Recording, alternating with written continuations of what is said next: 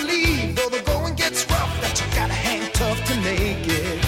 History repeats itself, try and you succeed. Never doubt that you're the one, and you can have your dream.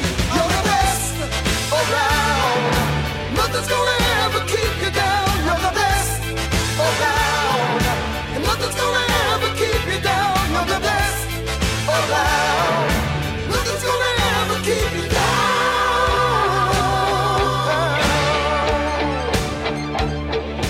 Fight to the end. Hey everybody, welcome. All right, it's the man himself, Joe Esposito this week. I'm so psyched. Surely you recognize this song. Everybody has to recognize this song. It's a classic. You're the best around. Originally, obviously, from the Karate Kid, which was, 1984 or something like that, but it's like it's taken on a life of its own. It's still out there in the ether now, probably more than ever. My 3-year-old kid sings it all the time. Joe started out in the 70s in a sort of disco group called Brooklyn Dreams. They sang on one of Donna Summer's biggest hits, Heaven Knows.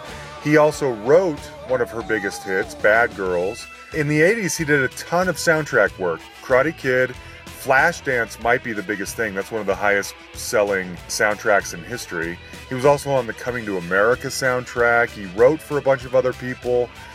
For the last 20 years, he's been a singer in Vegas. And I wanted to track him down because in my mind, he's a legend.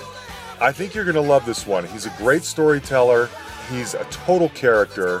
And just so you know, this is in 2 parts. He only had 25 minutes to talk. And so I'm scrambling, scurrying, trying to hurry and get all of my questions in. And thankfully, at the end, he offered to talk to me again. But the second time, he only had about 20-25 minutes then, too. I was catching him in between shows in Vegas. So the second part is me sort of getting a clarification on some of the stuff that came up in the first part, as well as, other questions as well. I think you're going to love this one. I do. He called me from his home in Vegas. So Joe Esposito, not all people may know your name, but everybody knows your voice. And I think even generation after generation, it just becomes more and more recognizable because You're the Best is the song that just won't die, right? I think I saw you post something on... Oh, yeah, go ahead. Please tell me. No, go ahead. Well, it's funny because I did that song over 30 years ago, and the hit from that movie was the Bananarama tune. It's a cool, cool summer.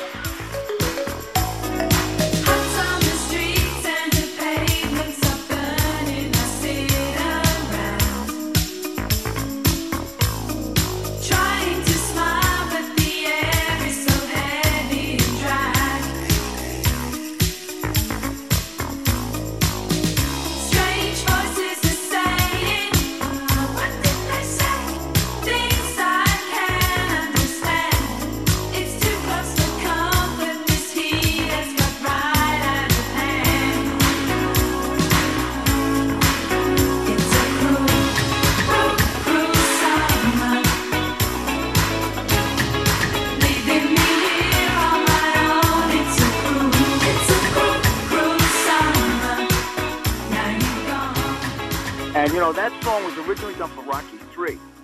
Eye of the Tiger. You're the Best was for Rocky III? Yes.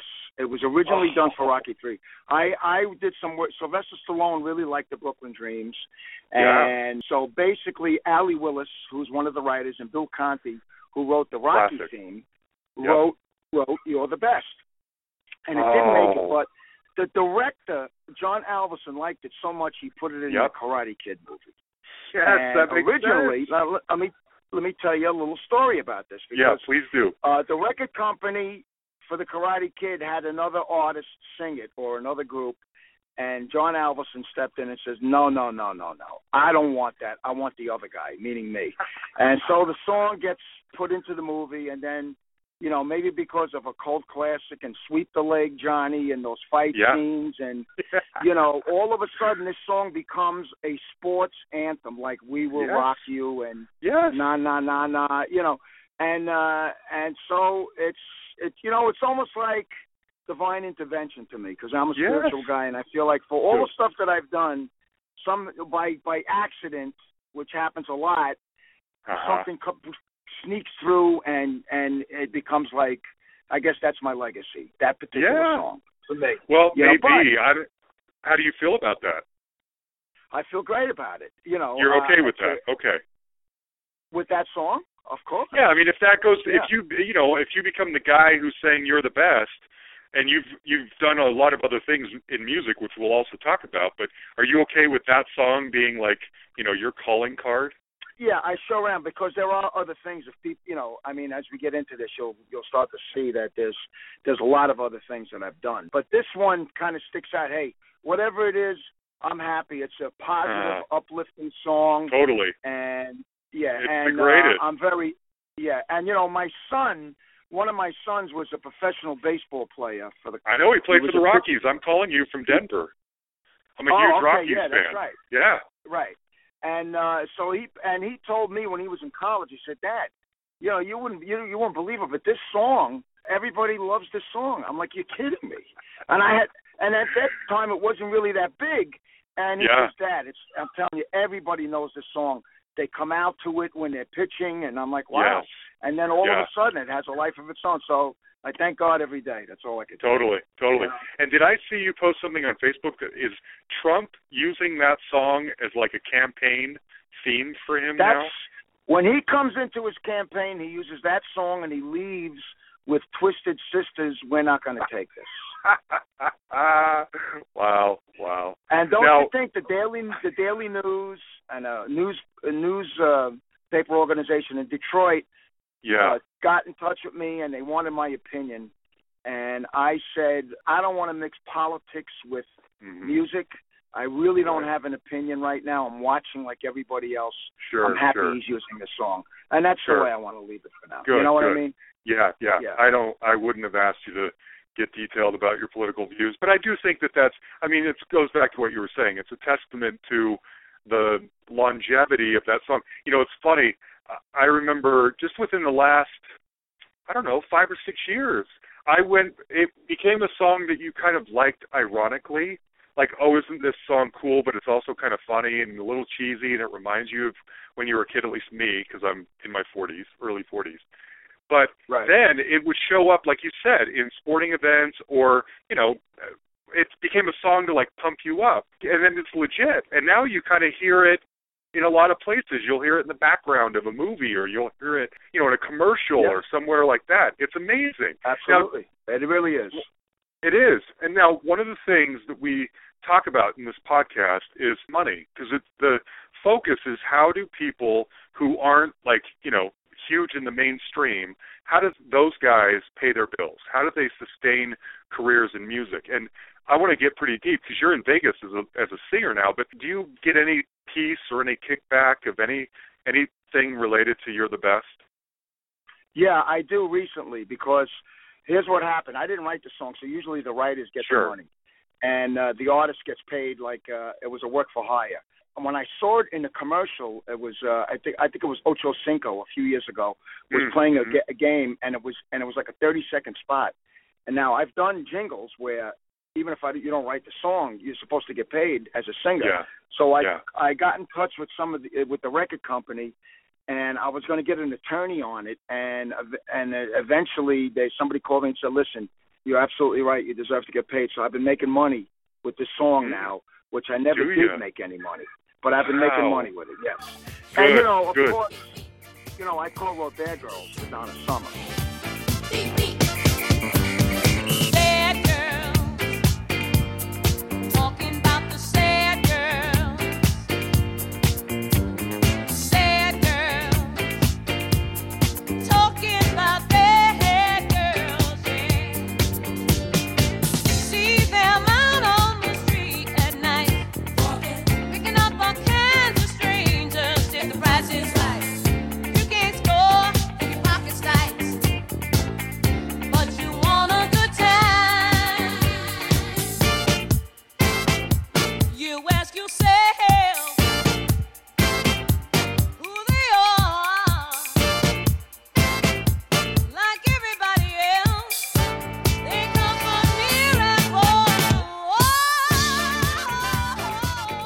That's the big song. I make money with that. Of course. So let's let's go there then. I mean, I might ask for a little more details about You're the Best later, but we're talking about money.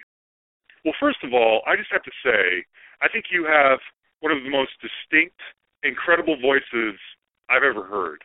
It's so, like, masculine and hefty and muscular, but also sexy and emotional. And I'm kind of blown away that there's not, like, a ton of Joe Esposito solo albums out there.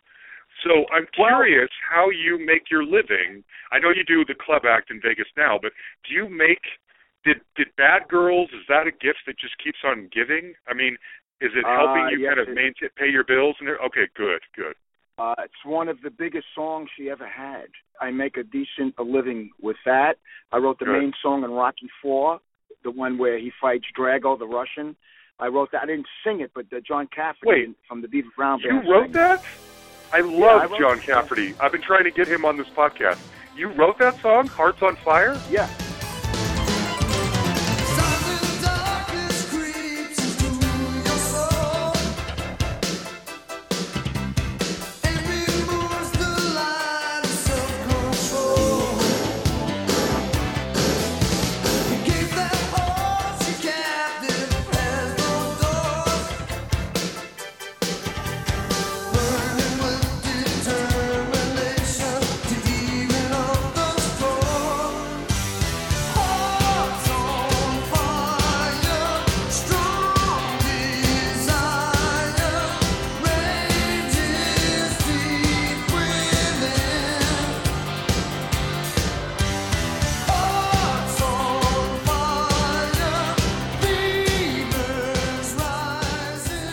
Oh, that's beautiful. I should send you my version. You can play it on your podcast. Oh, also, I would love it. Please do. If you go to my website, it's joebeanesposito.com. I'm looking right at it. Yeah. I have an album that I just did, Embrace Your Inner Child, and it's all original songs. Don't really know what's happening here. There's been a change in the atmosphere. Got a funny feeling coming over me. I can't wrap my head around it. There's a coldness in your heart and a burning in my soul. Why would you leave and let it all go? What do I tell the kids? Why you gone? Can't wrap my head around this. And I'm not feeling strong.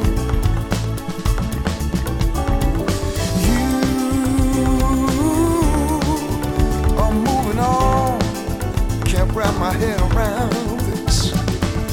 When did it start? When did it fade? All the love we shared somehow slip away. Can't believe what you're telling me today. Can't wrap my head around this. What happened to the promises we... And I put Lady Lady on there. On the next one, I'm going to put You're the Best. I redid it so I wouldn't have to worry about any problems with the record company, Okay. So, I mean, if people want to get it, that's how they can get it. Yeah.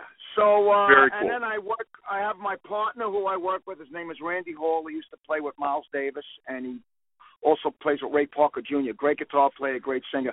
So I keep my chops up by doing this in Vegas. We do private things, and then we work in the casinos. And I'm also the lead singer of the Brooklyn Bridge. I don't know if you know who the Brooklyn Bridge were. Not the Brooklyn Dreams. Bridge. Now, the Brooklyn Dreams. What? Yeah, Brooklyn Bridge. Brooklyn Bridge? Johnny Maestro was the lead singer of the Brooklyn Bridge. He was in the Crests in the 1950s. He had 16 Candles. He had Step by Step. He had a bunch of hit songs. And then in 1968, he had a song called The Worst That Could Happen. Girl, I heard you're getting married. Heard you're getting married. This time you're really sure. And this is the end. They say you really mean it.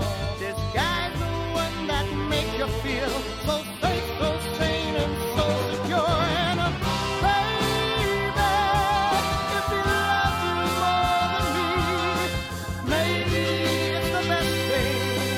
Maybe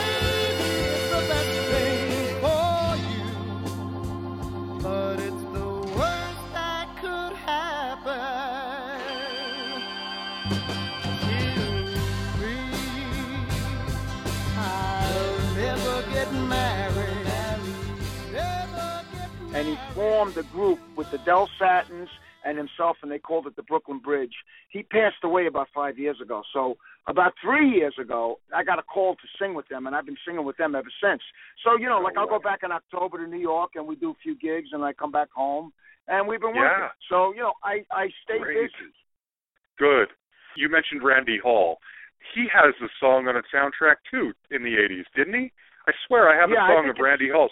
Can't Buy Me Love? Yes. Is that right? Yes, that's He's correct. the guy singing in that, I don't know if you've even seen the movie, but isn't he the guy singing in that scene where they're dancing and it's the guy's dancing really awkward? That's him, right? Yeah. He's your musical partner? Yeah. Oh, that's great. Oh, wow. I wondered about that guy, too. Oh, great. Well, so, okay. I'll give you his number, and if he says it's okay, I'll have him call you because you can interview him too if you like. Yeah, I would love that. Okay, so tell me when. Boy, we're all over. Okay, so tell me when Vegas came into being. Tell me how you got to Vegas, what you do in Vegas, what's the scene there? Well, you know, I was in L.A. for a long time, and then the music industry kind of turned. Everybody went to Nashville. I decided to. I'm also one of the original members of Kenny Vance and the Planetones. I did a gig here in Vegas with him. All right, Kenny Vance was in Janie Americans. He also did, you know, and besides being in Janie Americans, he had Donald Fagen and Walter Becker in his band. They backed up Janie Americans. You'll find that Kenny Vance is a big, like in the doo-wop thing. He's pretty huge right now, and he produced the John Cafferty Eddie and the Cruisers. He produced that album. Oh, that's one of my favorites. Oh, wow. Yeah. Okay, great. So, very cool. The dark side's calling out, nothing is real. She'll never know just how I feel. From out of the shadow, she walks like a dream. Make me feel crazy, make me feel so mean. Nothing gonna save me from a love that's blind. Slip to the dark side and cross our line. On the dark side, oh yeah. On the dark side, oh yeah.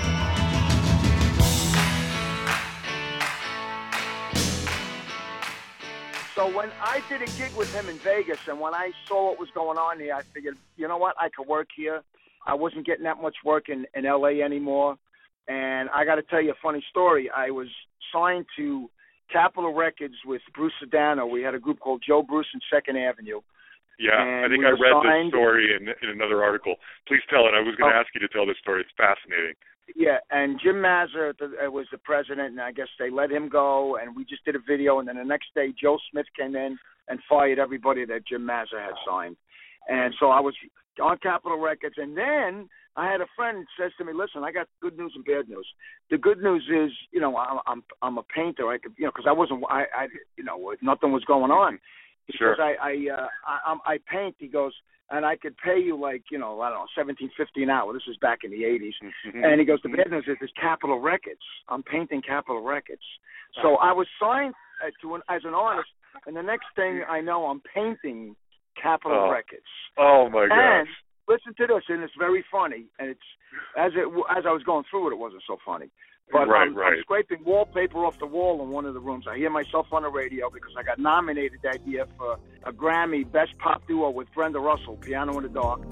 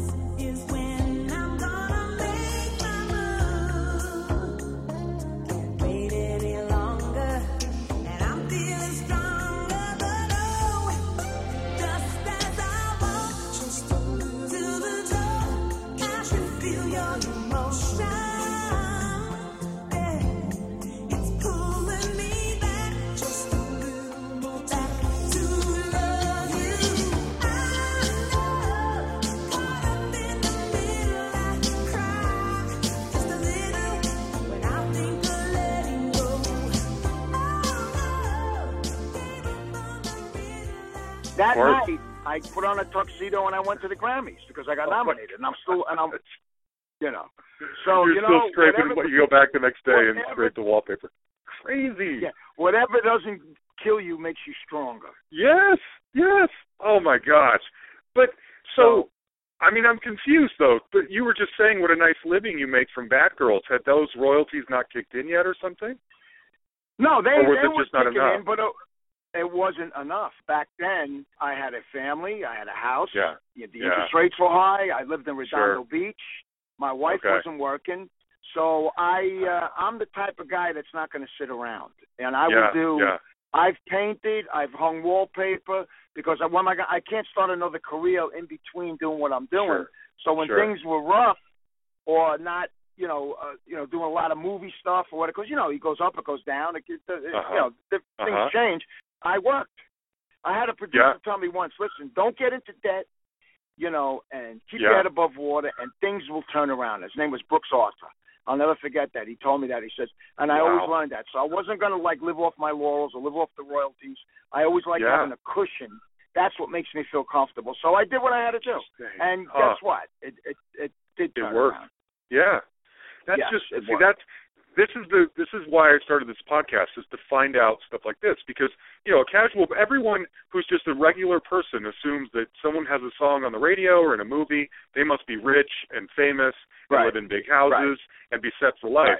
The reality is that you got to hustle, and sometimes in your case you hustle outside of the music industry if that's how you got to pay your bills. And you had Lady, Lady, Lady. Frightened by a dream, you're not the only one. Running like the wind, thoughts can come undone. Dancing behind masks, just subtle pantomime, but images reveal whatever lonely hearts can hide.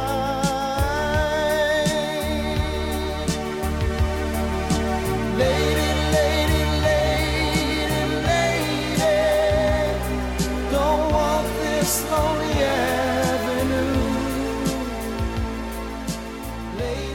You had the Bad Girls, you had Candle in the Dark, you've got hits, but you still have this need to, I still got to pay the bills, I still got to keep working, there's not enough music work coming in, so I still got to do labor, I got to do whatever I got to do to make ends meet, right? To get to the next step, to keep my head above water. Okay. And don't forget, I sang Heaven Knows with her, too.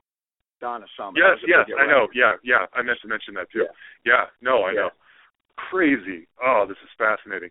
So when did you move to Vegas, and what is it exactly that you do in Vegas? I moved in 1994, and when I couldn't get any. You can't get work singing in clubs and stuff. I wasn't really singing with Donna too much anymore. She had a different band, because I used to go on the road with her, too. And so my wife said, yeah, I could live here. So we went, and then I got into a show when I first moved here. It was Jeff Kutash's Splash. I was the lead singer for 2 years. And then, I was able to maneuver and figure out what I wanted to do while I was in the show. And then I put a band together, and I've been working ever since, Wow. just keeping my chops up. You front your own band. You put on a show, every night? 6 nights a week? Sometimes 4 nights a week, sometimes 5 nights a week, sometimes 3 nights a week. Sometimes five times a month. It depends on what's going on. Yeah. And where are you performing? Are you in the same hotel every time? No, I'm at I happen to be at the Palazzo right now, and in the Label Lounge that's right next door to the Venetian, and then I play at various casinos too. Okay. My parents live in St. George, Utah. I'm down there in that area pretty often. So that's been your living. That's been your primary activity. Whether that's the main way you pay your bills, that's how you've been staying busy for 21 years now, right? Yeah, pretty much, yeah. I'm 67, so I could people come up to me every night and say, "How old are you?" Because they can't believe that I could sing the way I sing. I know. And I'm glad. But I gotta tell you, because I never stop, and I'm in the gym all the time, and I live a clean life. Thank God I still have I could still sing. As long as I can do it on the level that I want to do it at, I will continue to do it. I'm glad you said it, because I've been thinking it, and I wasn't sure if that would bother you. But there's a disconnect. It's very strange to hear your voice, which sounds the exact same as it ever did, coming out of a 67-year-old man. You know, I mean, my parents are almost your same age, and it's so strange because your voice is so hefty and, you know, virile and sexy. Not that you're not still all those things, Joe, but you know what I'm saying? You're an older man and you haven't lost a step. Well, you know, I look at people like Tony Bennett or whoever, and that guy he's 88 and he could still sing because he never stopped. So, you know, these are like role models for me. You know, George Foreman was the title. He's almost 50 years old. Doing that, those are like things that are like unheard of. So I'm like, you know what? Right. Betty White, you know, 90 years old. I'm thinking, look, I don't want to stop. What am I? You know, people say, when are you going to retire? Retire from art? How do you retire from art? Right. You know, and as long as you can keep singing, why wouldn't you? As long as I can keep singing. Like, if I can't keep singing, then I would stop, because that doesn't make sense. It's all good, buddy. That's all I can tell you. Okay, I'm pretty happy. I keep writing. I keep doing what I do because it's all part of the thing. So. Oh, I'm so glad. That is so exciting. Yeah. I have the Solitary Men album, and I love that album. Oh. Tell me how that happened. Well, you know, through Donna. I assume it's through Donna. Yeah, okay. Donna Summer, you know, Giorgio Moroder produced her. Of course. He started using me doing stuff, and then he said, "Let's do an album together." So he wrote the songs, basically, and I sang them, and that's how we put it. And that's how we put that together. I don't know if Keith Forsey might have wrote some of the lyrics on some of them. I'm not really sure, but I think Giorgio did most of that. Too. Yeah, great producer. Yeah, I did a lot of work for Giorgio Moroder. A lot of work. And, I was going to ask you, so, lady, you know, you're on the Flashdance soundtrack. You got Solitary Men. Never sleep by myself, 'cause nights are too long for a single man. No connections, no ties, hello and goodbye, that's the way I am. I can't satisfy your dream, don't you hang your heart on me. Love you hard, I love you long, leave before you know I've gone. I was born a solitary man, solitaire was always my game, but I never got the feel of pain, playing solitaire, solitary man.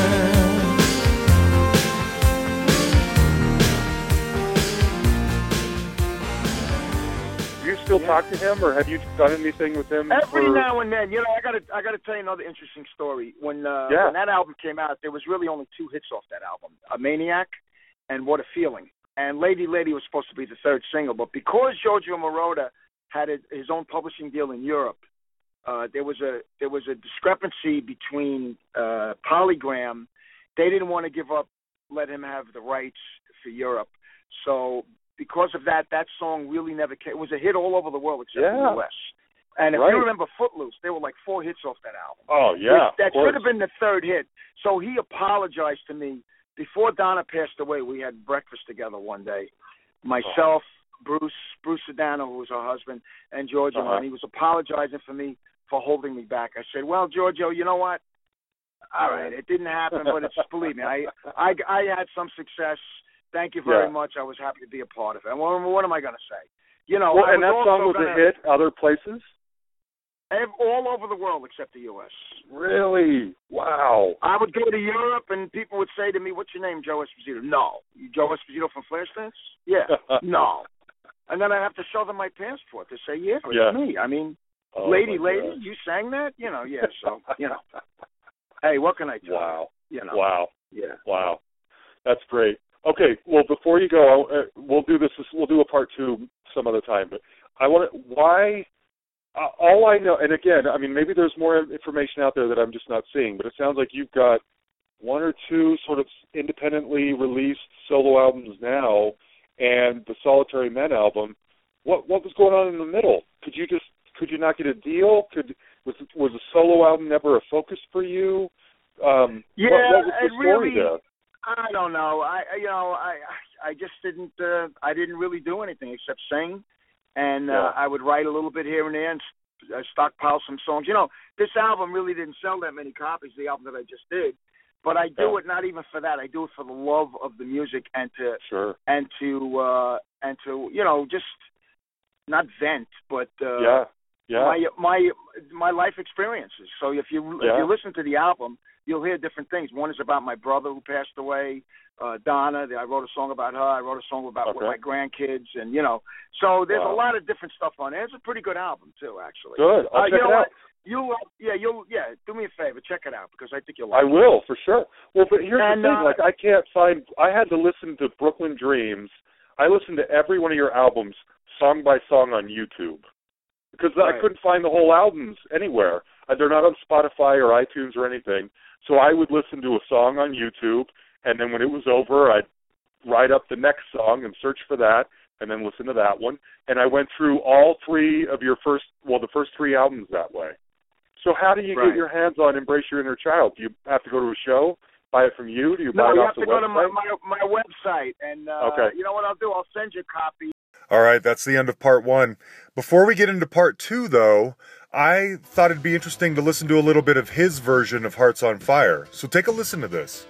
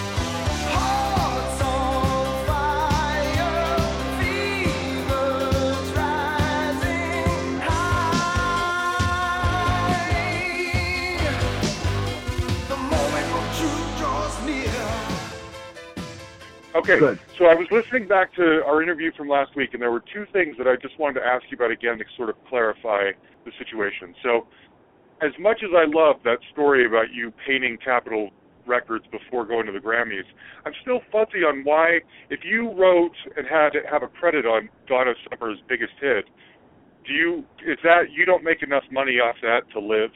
No, that's not it. What happens is you get a chunk of money in the beginning, then it levels off after a few years. Okay. You see, until something else happens, and like it winds up in the movie. So once those big royalties come in, then of course you got to pay a lot of taxes on them. Yeah, plus it levels off. It's not, you can't, unless you're Donna Summer or Bruce Springsteen or Billy Joel, where you have hit after hit after hit. For me, I had a couple of hits, but like I say, it levels off. Yeah. Okay. And then you can't live off of that.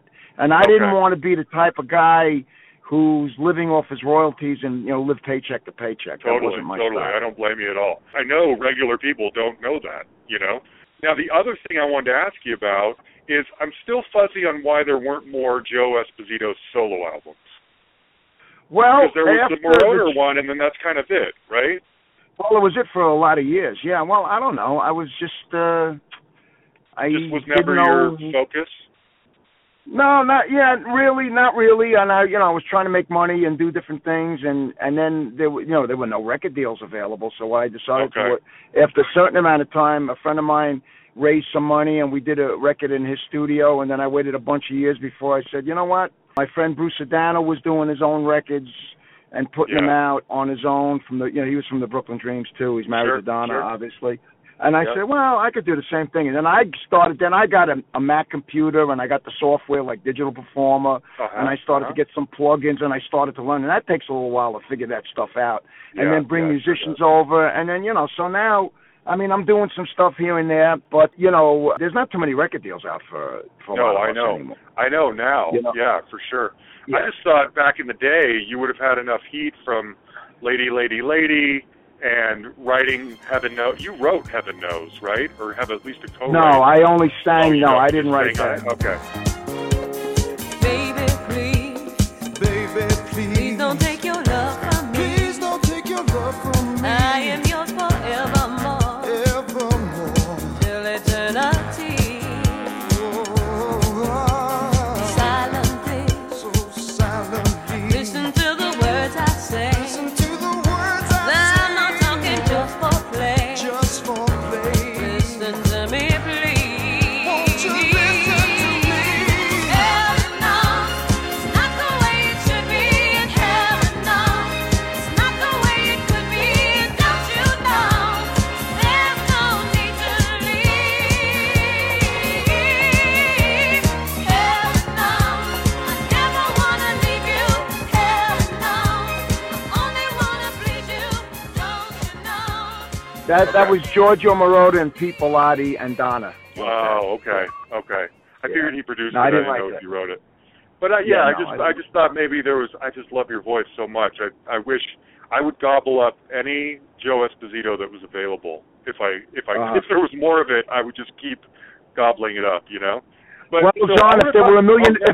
if there were a million people like you, I'd have a career. I mean, not that I don't. I'm just saying, I wouldn't have to do what I. Go ahead. That's just the thing.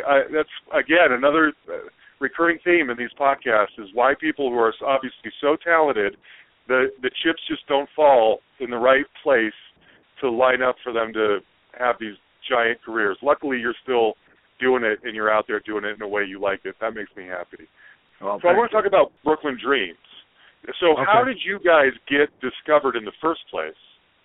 Well, I'll tell you what. I was very good friends with a guy named Vinny Poncia, who produced Melissa Manchester. Oh, yeah?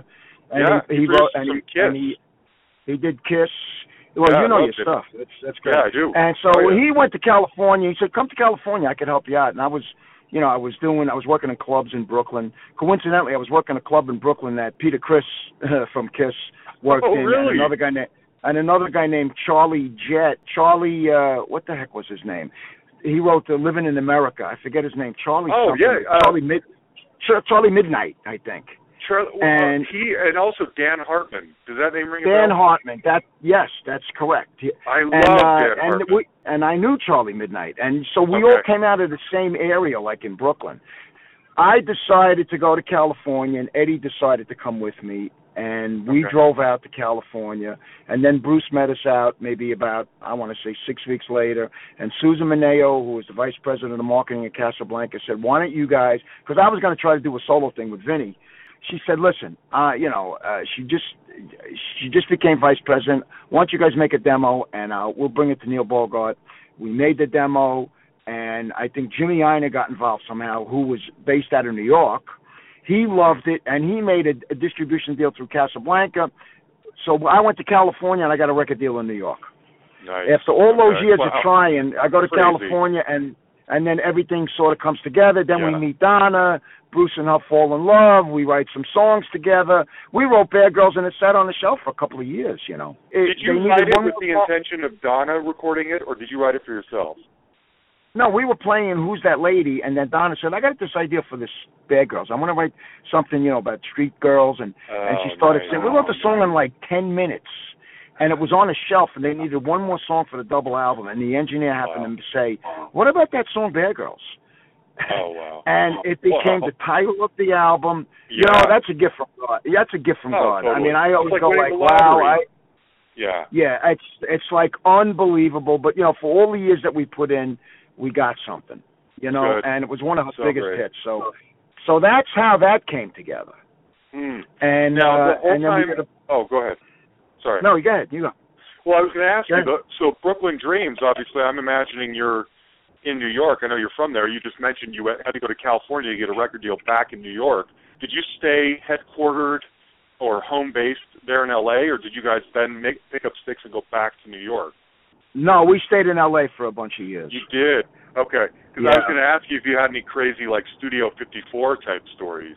I went with Donna, Eddie, and Bruce to the opening. Oh, really?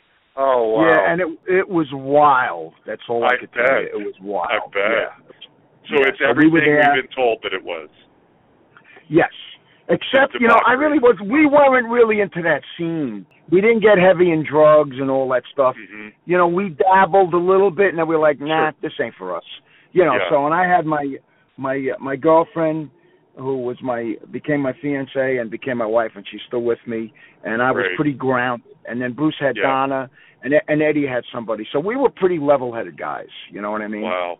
Yeah. Because, you know, a lot of those guys passed away from drugs, even years later, totally. even after they, you know, from a lot of cocaine and stuff. All of a sudden, 20 years later, boom, somebody drops dead of a heart attack because of the abuse, you know? Yeah, totally. Yeah, we survived it okay. You've been to Studio 54. You've seen it firsthand. People talk about it. You know you've been there. Okay. Crazy. Well, I was there once. That's all. Right. For the opening. You know, for the opening. And I saw what was going on, and it was, you know, it was crazy. And, you know, I really wasn't much in the club scene. Now, when I was younger and I lived in Brooklyn, I used to go to the Electric Circus and Sanctuary, and I saw like, you know, Ike and Tina Turner. I saw Hendrix. I saw the Chambers Brothers. I saw Leslie West. I saw a lot of people at the Electric Circus growing up. Wow. Nice. Heavy influence for me, you know, that was beautiful. You know what I mean? Yeah. So tell me a little bit about Donna. I mean, she's an icon. She's in the Rock and Roll Hall of Fame now. You knew her, like, during the height. How did you guys get introduced to her? You mentioned earlier we met Donna, but how does that actually happen? Well, we were staying at Susan Mineo's house in Beverly Hills, and here comes this red Mercedes with Love to Love You, LTLY, on a license plate, pulling up, like, jerking, like somebody didn't know how to drive, you know, and it was her. Yeah. And we were like, hi, you know, nice to meet you. And I'm like, well, how come you're driving like that? She goes, I don't know. I just got a car. I don't really know how to drive.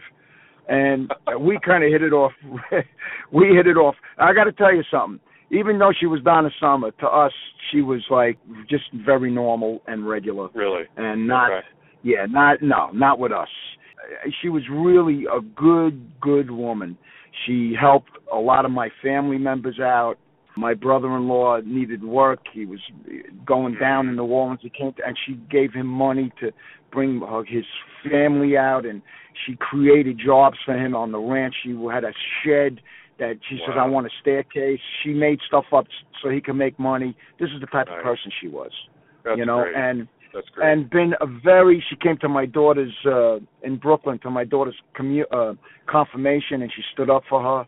You know, the whole church was like buzzing. My daughter was telling everybody, Donna Summer's coming. They're like, yeah, right. And then all of a sudden she shows up, and it was, you know, that's the kind of stuff that she would do. You know what I mean? So, you know, terrible loss for all of us. Just a great person. That's all I can tell you. Oh, good. I'm glad to hear that. Glad to hear it. Yeah. Okay. I read another name in your history, and I'm blanking now. I think were some of the Brooklyn Dream albums produced by Paul Estee? Bob Estee produced the second Sleepless Nights album, and he also produced Cher, Take Me Home, and did a lot of. Yeah, he did a lot of stuff. That was kind of a disco album. Neil Bogart wanted us because he was a disco guy, and we did our first album. It was kind of like an R&B, Hall & Oates-ish type of record. He wanted a disco album, so we did like kind of a dance record with Bob Estee.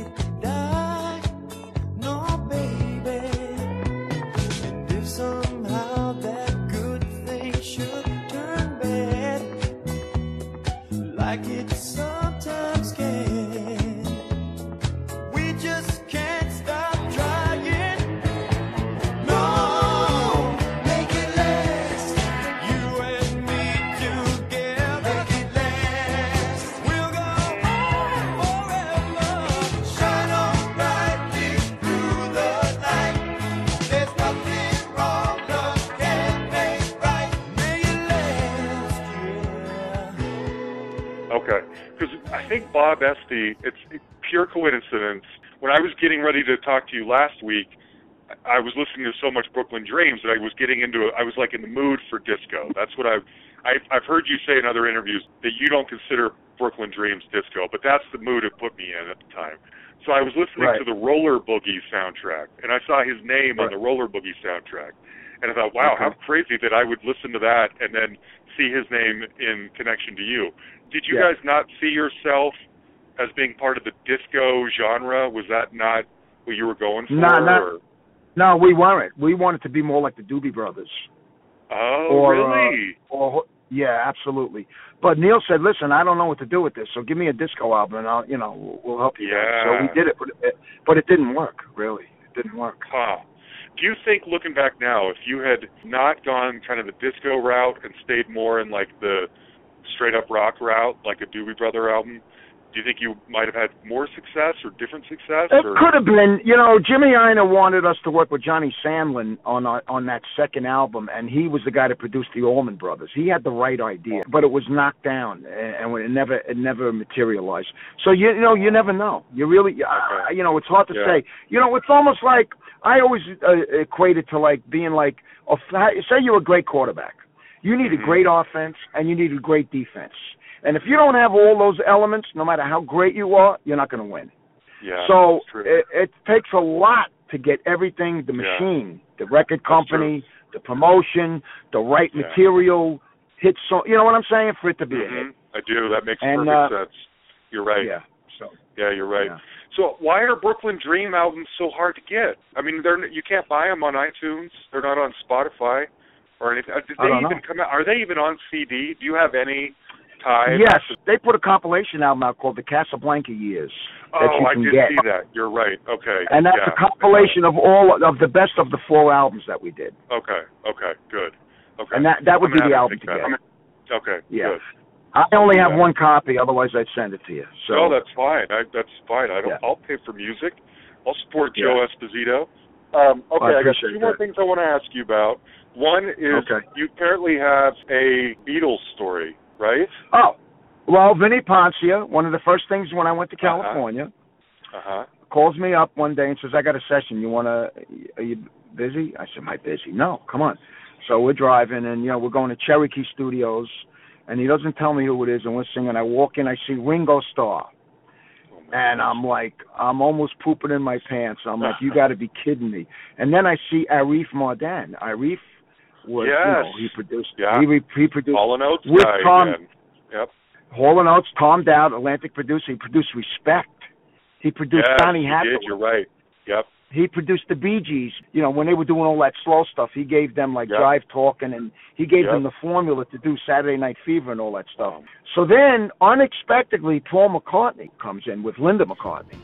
And here I am, I'm singing backgrounds with Melissa Manchester, Vinnie Poncia on a song, and Paul McCartney standing there watching us.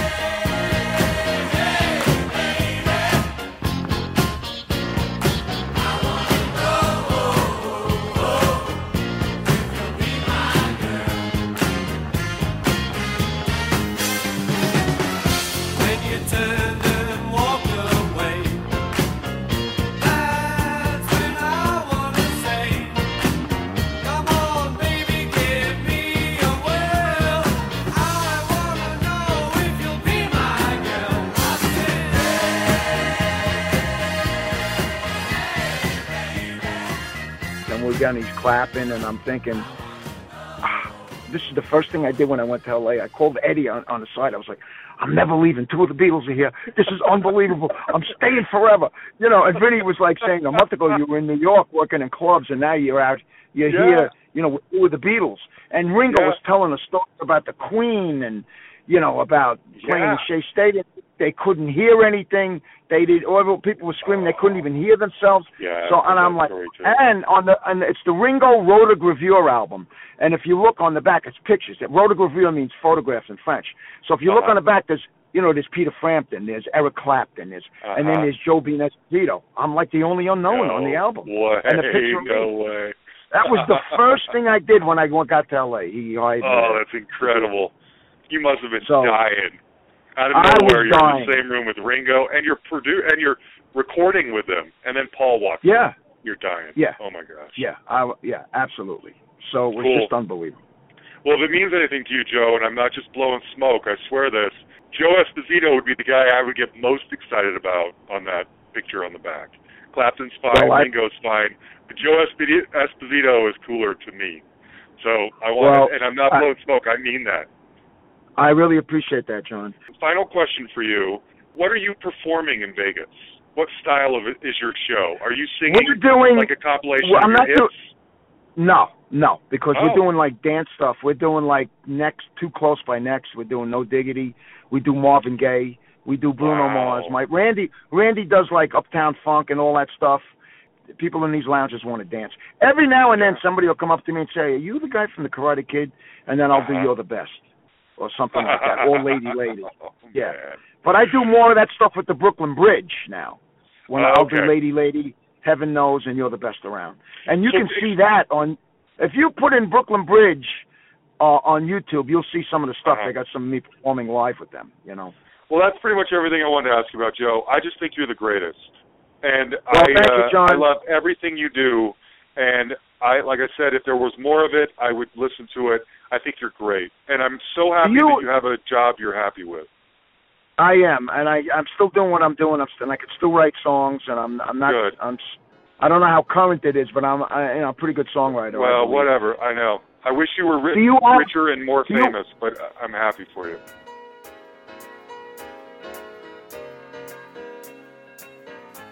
All right, there you have it, Joe Esposito. I can't believe I spoke with the man who sang all of those great songs. He's a legend in my mind. Now, there's a giveaway. He sent me a copy of his recent solo album called Embrace Your Inner Child.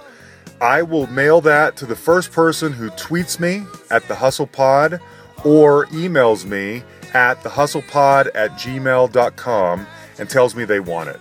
In fact, why don't we do this? Email me or tweet me and tell me who you want me to look out for and get on this show. I'll send it to the first person. Find us on iTunes, write us a review, please, subscribe, tell your friends, pass it around. Hopefully you like this. Stay in touch. Next week, we are talking to Randy Hall, his musical director, who, if you didn't catch on in that interview, is the guy performing in Can't Buy Me Love when they do the African anteater ritual at the school dance. He's the guy performing at that dance. Now, he's done a million other things, including working with Miles Davis. That guy has stories. You're going to be knocked out by this guy. Thanks to everybody, especially Jan Makevich, Jan the man, for producing this episode. We love him. Stay in touch, everybody. Find us on Facebook, like our page, communicate with us however you want. Talk to you later.